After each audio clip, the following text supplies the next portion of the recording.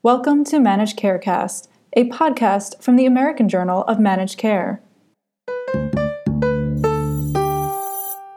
CMS will allow step therapy in Medicare Advantage. New add-on payments will help cover the cost of CAR T-cell therapy. And a study finds large practices have higher readmission rates. Welcome to This Week in Managed Care. I'm Laura Jost.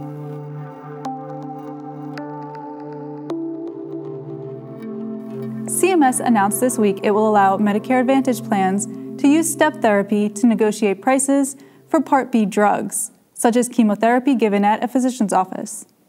CMS Administrator Seema Verma told reporters that this new tool could lower costs for seniors by letting them try lower-cost drugs, or biosimilars, before moving to more expensive therapies. But leaders of the Community Oncology Alliance said this fail-first approach could be dangerous to seniors with cancer. Said COA President Dr. Jeff Vacirca of New York Cancer Specialists, "Cancer treatment is becoming more personalized, and not all therapies produce the identical result from patient to patient. Having therapy options is imperative to successful treatment. CMS's action is the antithesis to where personalized medicine is going. It's old-school cookbook medicine that treats every patient as one size fits all." The change came days after CMS announced how it will pay for CAR T-cell therapy in the near term. As it finalizes a series of rule changes for 2019, the agency said it will use technology add-on payments to help cover the cost of this personalized gene therapy, paying up to $186,500 per case. Institutions will use this alongside Medicare's bone marrow transplant diagnosis code, which reimburses at a high rate.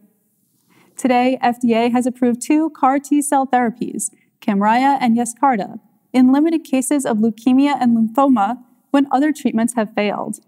But research in the pipeline suggests many new approved uses are on the way. CMS is exploring a new payment model for CAR T-cell therapy and is conducting a national coverage analysis. A hearing on patient-reported outcomes is set for August 22nd.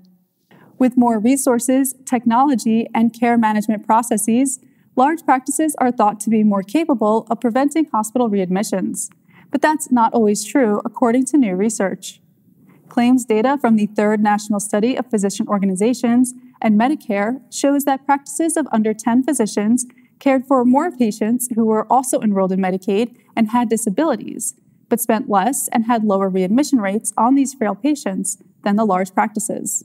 The authors wrote, "Surprisingly, practices that used more quality improvement, health information technology, and systematic care management processes did not have lower spending or higher quality, even for the highest need beneficiaries, who might benefit the most." A liquid biopsy that tells doctors which patients with non-small cell lung cancer will benefit from checkpoint inhibitors may soon be on the way. A study published in Nature Medicine established a tumor mutational burden in blood that correlates well with similar levels in tissue. The discovery could ultimately save time and money in testing because patients sometimes do not have enough tissue to perform all the necessary tests, and blood tests are less invasive. Foundation Medicine, which conducted the study with Genentech and UC Davis, will now seek FDA approval for the liquid biopsy. Finally, recent studies suggest that the SGLT2 inhibitor, empagliflozin, could be the first choice instead of metformin for patients with non-alcoholic fatty liver disease, which affects between 50% and 70% of people with diabetes. Dr. Mohammed Shafi Kuche, who published the E-LIFT study in diabetes care, told the American Journal of Managed Care this week that other data published in Diabetologia support his findings that patients with type 2 diabetes and fatty liver disease saw a measurable reduction in liver fat after taking empagliflozin for 20 weeks. Said Dr. Kuche, "Finding effective treatment for reducing liver fat and preventing or treating non-alcoholic fatty liver disease is an urgent global public health need. There is no medicine approved for NAFLD at present. Empagliflozin has a high potential of getting approved for NAFLD in patients who also have type 2 diabetes." To learn more about non-alcoholic fatty liver disease and its more severe form, non-alcoholic steatohepatitis, or NASH, listen to this week's Managed Carecast, where we hear from a clinician and a patient advocate. For all of us at the Managed Markets News Network, I'm Laura Jost. Thanks for joining us. To learn more about any of the stories in this podcast, visit ajmc.com or see the show notes.